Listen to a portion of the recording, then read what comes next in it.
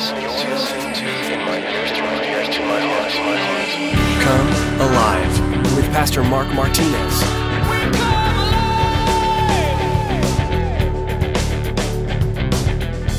Maybe in your heart today, there's a person here, or maybe you're not completely submitted or completely surrendered. And I would say just follow through with that desire. If you have that desire that you want to be his by relationship, you want to be part of that family, you want him to be king by revelation, that you want to have a responsibility to bow before him and enthrone him in your heart as Lord and King. If that's your heart, it's simple to do. You just submit, you just surrender.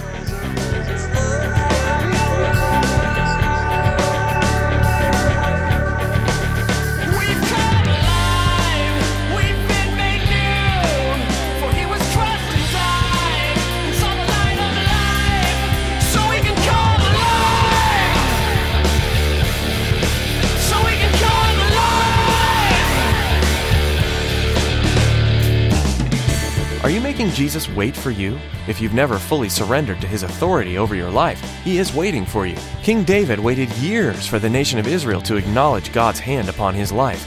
They eventually yielded to God and were the better for it as a nation. David served them as a great king. God's authority and sovereignty ruled over them well, and they prospered under his leadership. If you haven't surrendered to God's authority yet, what are you waiting for? What are you making Jesus wait for? In today's message, Pastor Mark will spur us on to commit ourselves to the authority of Jesus Christ. Well, let's join Pastor Mark in the book of 2 Samuel chapter 5 with today's edition of Come Alive.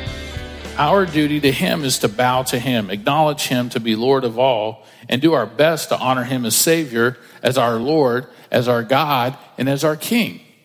And when you think about that, when you bow to somebody that is a Savior, a Lord, a God, and a King, those four things, then you really have no place else to turn except for surrender. Well, where am I going to go? Where am I going to go? After all, we give an account to him, and someday we're going to be face to face. Everybody's going to be face to face with Jesus someday. You know, there's never, the atheist or whatever. He's not going to be atheist when he dies because he's going to be face to face with Jesus. And he can tell Jesus that he doesn't believe and how upset he is, but I don't think you really get that choice. I think if you're an atheist and you come face to face with Jesus, it's going to be kind of like, uh-oh, what do you do then? Because it's too late. It'll be too late. And so, we're going to give account to him someday and how we've responded to his lordship in our lives. For us as Christians, one day you're going to have to stand there and say, okay, well, this is what I've done for you. How long will your list be? Will it be, well, I raised my kids? Well, hopefully. Any good parent will do that. Animals do that. And then what else? Well, I went to church on Sundays. What'd you do with what you learned in church? Oh, what are you doing with that knowledge? Because if you just went to church to get smart so you'd have something cool to post, well, what are you doing with it in real life? And one of the things I was looking at, I forget the numbers, but I think it was like 52 times that Jesus talks about going out and talking to people, ministering to people, and out of those 52 times, 42 of those were done in the marketplace. Not in the synagogue or the temple, but in the marketplace. Where people worked, the marketplace is, and where people shopped is what the marketplace was. It's where God has you. Jesus ministered, and we were always like, well, I want to be like Christ. Okay, then cool. Out in the marketplace, at work, and in those places, then be like him. Do what he did. And so, again, we will one day give an account of how we responded to his lordship in our lives. Go, therefore, and make disciples. And so we need to understand that as well, even as Christians. Look at verse 3. It says, therefore, all the elders of Israel came to the king at Hebron, and King David made a covenant with them at Hebron before the Lord, and they anointed David king over Israel. And so after 2 years of struggle and civil war, all the people of Israel come to David. They anoint him king over the entire land. And again, anointing speaks of empowering the authority and the ability to do that which God has called one to do. And so this is the third time David is anointed for his office. And you might be thinking, well, why so many times? Wasn't the first time good enough? Or the second time? back there in chapter 2, did these guys not read chapter 2? But why a third time? Well, again, the third time, the first was 1 Samuel 16. And remember who was present there? Samuel and his brothers, David's brothers, and David's dad. He was anointed before his family. And this is always where the first anointing comes from. When you think about God anointing you for some type of service in your life, well, it usually happens before your family. If it doesn't work at home, it's not going to work at all. You know, guys who always are like, hey, I want to do this. I want to do that. Okay, cool. Well, how are you doing this at home? You know, what would your wife and your kids say about that? Oh man, no. Well, get it right there, your first ministry. And then, you know, maybe there's a season of growing. So if it's not working at home, it's not going to work anywhere else. And so they knew it was real. His family knew it was real. They saw Samuel pour the oil on David, but it wasn't real until, because remember what his brothers did to him still? He was this little shepherd boy, and they probably thought, well, one of us should be it. I mean, look at us. We're better. We're bigger. We're older. We're in the army. We're tough dudes. We can be anointed king. But yet, it wasn't real until he defeated Goliath. It wasn't real until he defeated that giant thing in his life that he came face to face with. Maybe for you, you want to serve, you want to do something, but is there a giant in your life that's standing in the way that you're just kind of trying to walk around? You know, you always hear that saying, there's an elephant in the room, and people just throw things on it and try to make it look like a clothes rack or make it lay down, and it's a gigantic beanbag that just really stinks. There's that elephant in your life that just stinks, that sin or whatever it may be. Defeat it and let the Lord work. And so Samuel pours the oil on David, and again, it wasn't real to his brothers and his family until he defeated Goliath. The second time David's anointed was by the people of Judah, just in chapter 2, verse 4. Before his tribe, and not a whole nation, but just before his tribe, his guys, his people, maybe his neighborhood, if we want to put it in modern vernacular. Why? Well, for 7.5 years, he didn't take anything into his own hands. He didn't do anything really in his own hands. Remember, he never really, though Saul was close to him in the cave, he didn't kill him. He just cut off a piece of his robe as he was going potty. And he even felt guilty over that. He didn't kill Saul when he had that opportunity. He didn't kill Ishbosheth, who was the king of Israel. Remember, they're a divided nation. He didn't kill him. He didn't even want to see Abner killed. Last week we read about how David mourned the death of Abner and had a couple of guys beheaded. Instead, he had faith in God, and he just kind of plugged away day after day, month after year, and doing what God had called him to do. And I bet his advisors were saying, bro, dude, take control. I mean, at any time you could be king. You've been anointed. It's your spot. It's for you. Do it. But David's faithful in those little things, just plugging along, going along, faithfully serving his tribe. He had faith that God would do what was right in due season. A lot of times we want to run ahead. We want to take matters into our own hands and try to push ourselves more forward than we really do. And we're not really, well, we really don't see the outcome. We don't carry it through to a logical conclusion. We just kind of say, well, this is what I want. This is what I'm going to do. And we run head on to it, kind of like the guy who was chasing Abner, pursuing something so hard and so fast, and yet Abner, as he's running away and saying, hey, look, bro, I'm a skilled warrior. I could kill you any moment. Just stop, quit. And yet, when he stops and tries to slow him down, the guy's running so fast, the blunt end, the back end, the part that you hold on to throw, the spear goes right through this guy and kills him. Sometimes that's us. We pursue things so hard, so fast that those blunt things, they hurt a lot worse than a sharp instrument. Sharp instrument, if you cut yourself, you don't feel it until after the sting starts. A blunt instrument, you feel it all the way through, and it hurts. So instead, he had faith in God and plugged away day after day and month after year. And so, again, no matter who's telling you to take control, be faithful to God and just say, Lord, is this what you want me to do? Check with him first. So only in family does God confirm it, but also in peers. And so they will sense what God is doing in and through whatever task God has put before you. Think about that. If you're faithful in doing those small things, God will give you bigger things, is what the Bible says. So don't despise those days of small beginnings. The third thing is, the third time he's anointed is right now. The entire nation of Israel. So in front of his family, we saw humility and hope. In front of his bros, in front of his peers, before his tribe, we saw faithfulness. And now before the nation, we see love. Love. He mourned for Saul, and he mourned for Abner. And his enemies, well, basically, these people probably thought that when Abner was killed, that David had it done, because it was done by David's guys. They would assume that to be so. And so he mourns them. He has a time of mourning. He was anointed after the people saw him as a man of grace, mercy, and love.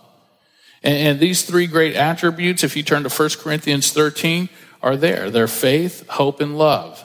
Faith, hope, and love are those three great attributes of 1 Corinthians 13. And so here they're finished. The people come to David, and it's like they're saying, man, we're really kind of finished with this partial submission thing. We're tired of it. We're tired of being divided. We're tired of being two kingdoms. We're tired of worrying about whether you're going to attack and if we need to attack. We're tired of worrying about how we're going to get and what's happening next. And so they're finished with that partial submission. They crown David king of Israel, and as they do, they acknowledge these great truths, that David is a man of faith, hope, and love. And see, these are important to our understanding of what it means for Jesus to be our king as well. Anointing, again, speaks of empowering to the authority, the ability to do that which God has called you to do. That's the definition. And so again, yielding control of your life totally to the rule of Jesus. So he's qualified to be our king because he died on that cross to redeem us from our sins. And it's worth mentioning again. Look at verse 4. Verse 4 says, David was 30 years old when he began to reign, and he reigned 40 years. And in Hebron, he reigned over Judah 7 years and 6 months. In Jerusalem, he reigned 33 years over all Israel and all of Judah. So throughout Scripture, it's kind of a cool thing that I was looking at this yesterday, and I just kind of caught this at the age of 30. Throughout Scripture, sometimes age 30 seems to be very significant. Joseph, if you remember Joseph, around age 30, he began his reign in Egypt as the prime minister. The priests for the temple, well, they couldn't begin their ministry until they were 30 years old. And then Jesus began his public ministry at the age of 30. And so now, 7 years after David begins his reign, he becomes king over all Israel at the age of 30. And so here, this is a good measuring point for David's life. It's a really good measuring point for his life. Samuel anointed David when he was about 15, and he didn't take the throne until he was 30. So 15 years of his life are spent in preparation for the throne of Israel. And when you really think about the preparation that David went through, having spears chunked at him, hiding out in caves, living amongst the enemy, I mean, we see a man's real life. Well, we see David going through some very real things that, you know what, you and I go through these very real things. We live in a time where sometimes life's just tough. And most of the time for me, it's by my own hands.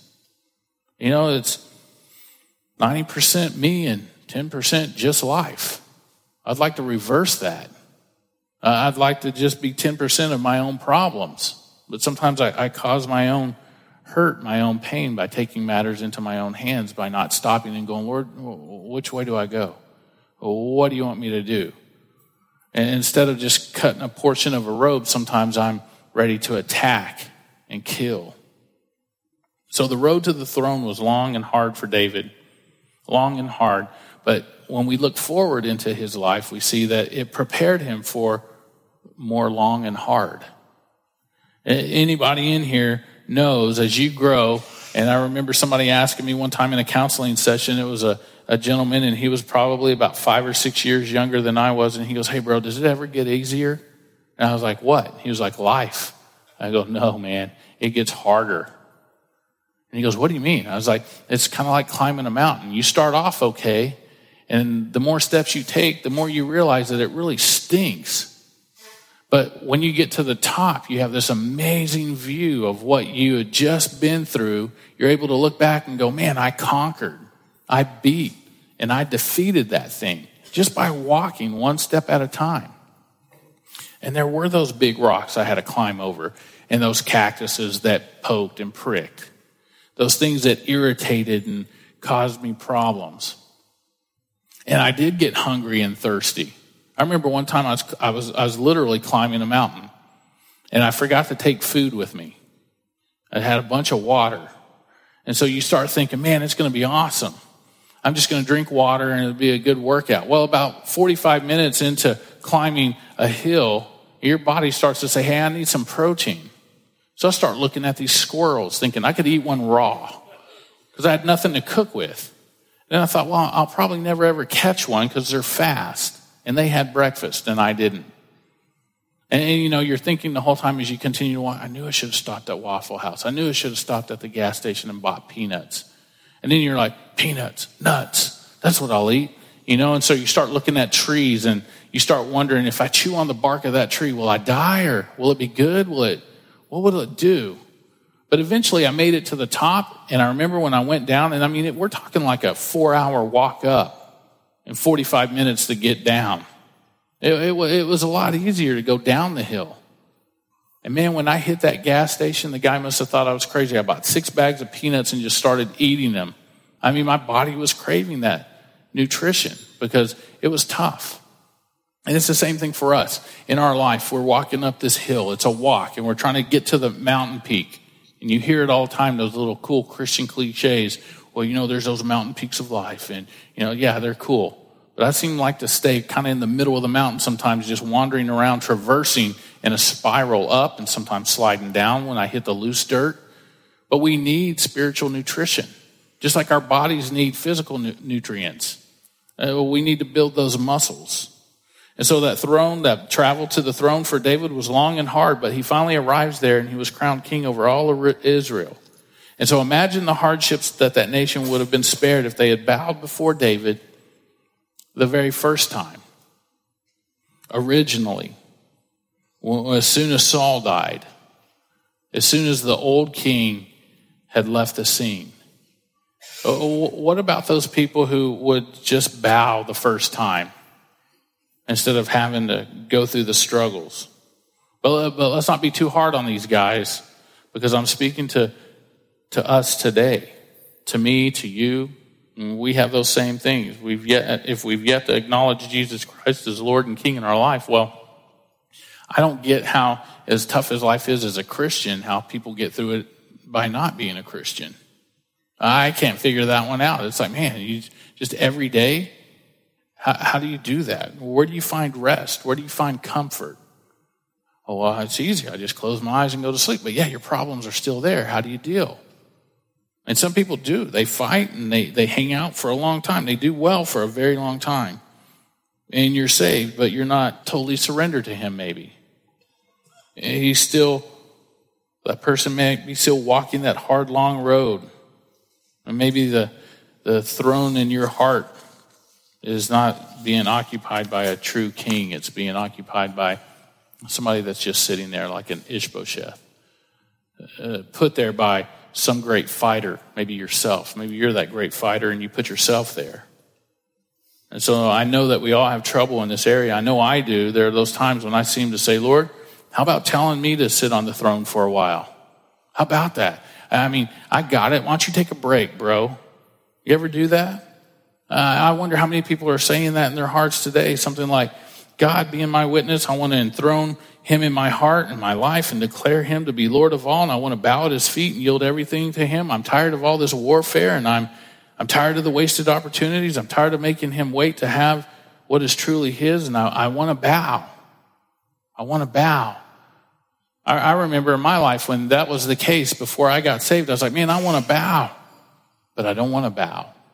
I want to bow, but I don't want to bow. And then I show up at a church and I hear a message and I'm like, yeah, I want to do that. I want to do that, but I didn't.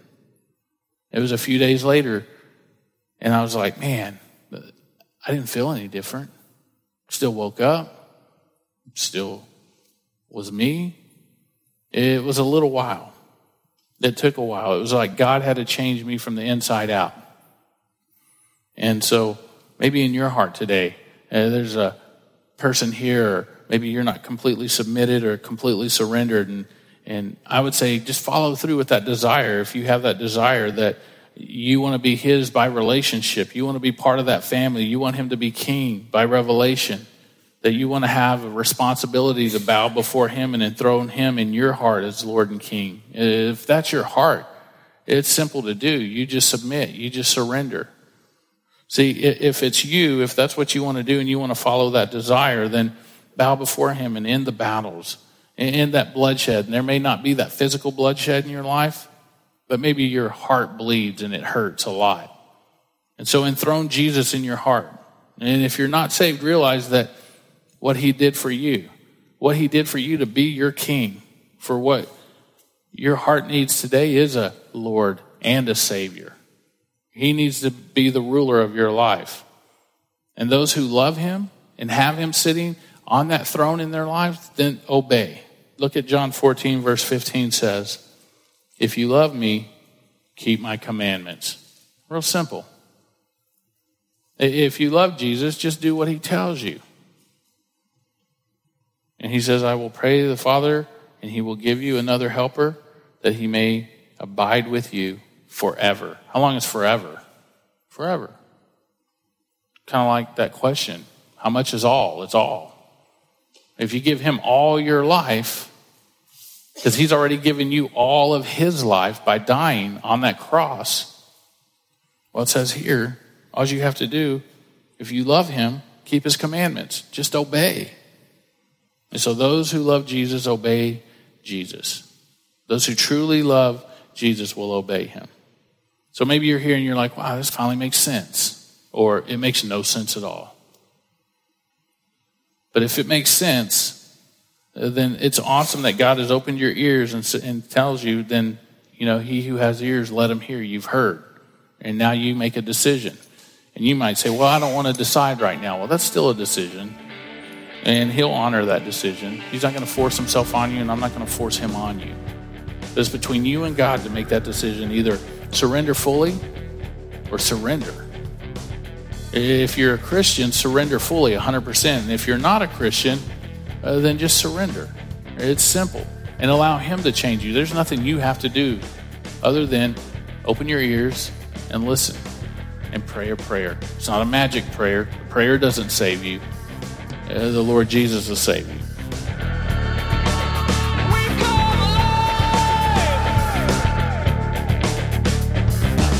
We're so glad you tuned in today to Pastor Mark's teaching here on Come Alive. Pastor Mark has been walking us through the Bible verse by verse, chapter by chapter, unlocking the blessings, truth, and love found within its verses. We know that reading God's Word can be difficult to squeeze into your schedule sometimes, so having something to listen to instead can help. With that in mind, we'd like to let you know about our Come Alive podcast. We've made Pastor Mark's messages available to you for free so that you can take them with you on the go, making hearing the Word so much more convenient. Search for Come Alive on iTunes or on Google Play and subscribe to have a notification sent to you as soon as we post new editions. Thanks again for tuning in today to Come Alive. If you'd like to learn more about this ministry and the church behind it, please visit us online at comealiveradio.com. If you're living in or near Katy, Texas, we'd also like to invite you to come see us in person at Calvary Chapel, Katy. We're a laid-back group of Jesus followers, and we love inviting new people to come join us in seeking the Father and praising His name. Find service times and directions to our church when you visit our website, comealiveradio.com. That's all we have time for today. We pray you continue to find Jesus through His Word and in everything you do. Join us next time for another in-depth look at the Bible, right here on Come Alive.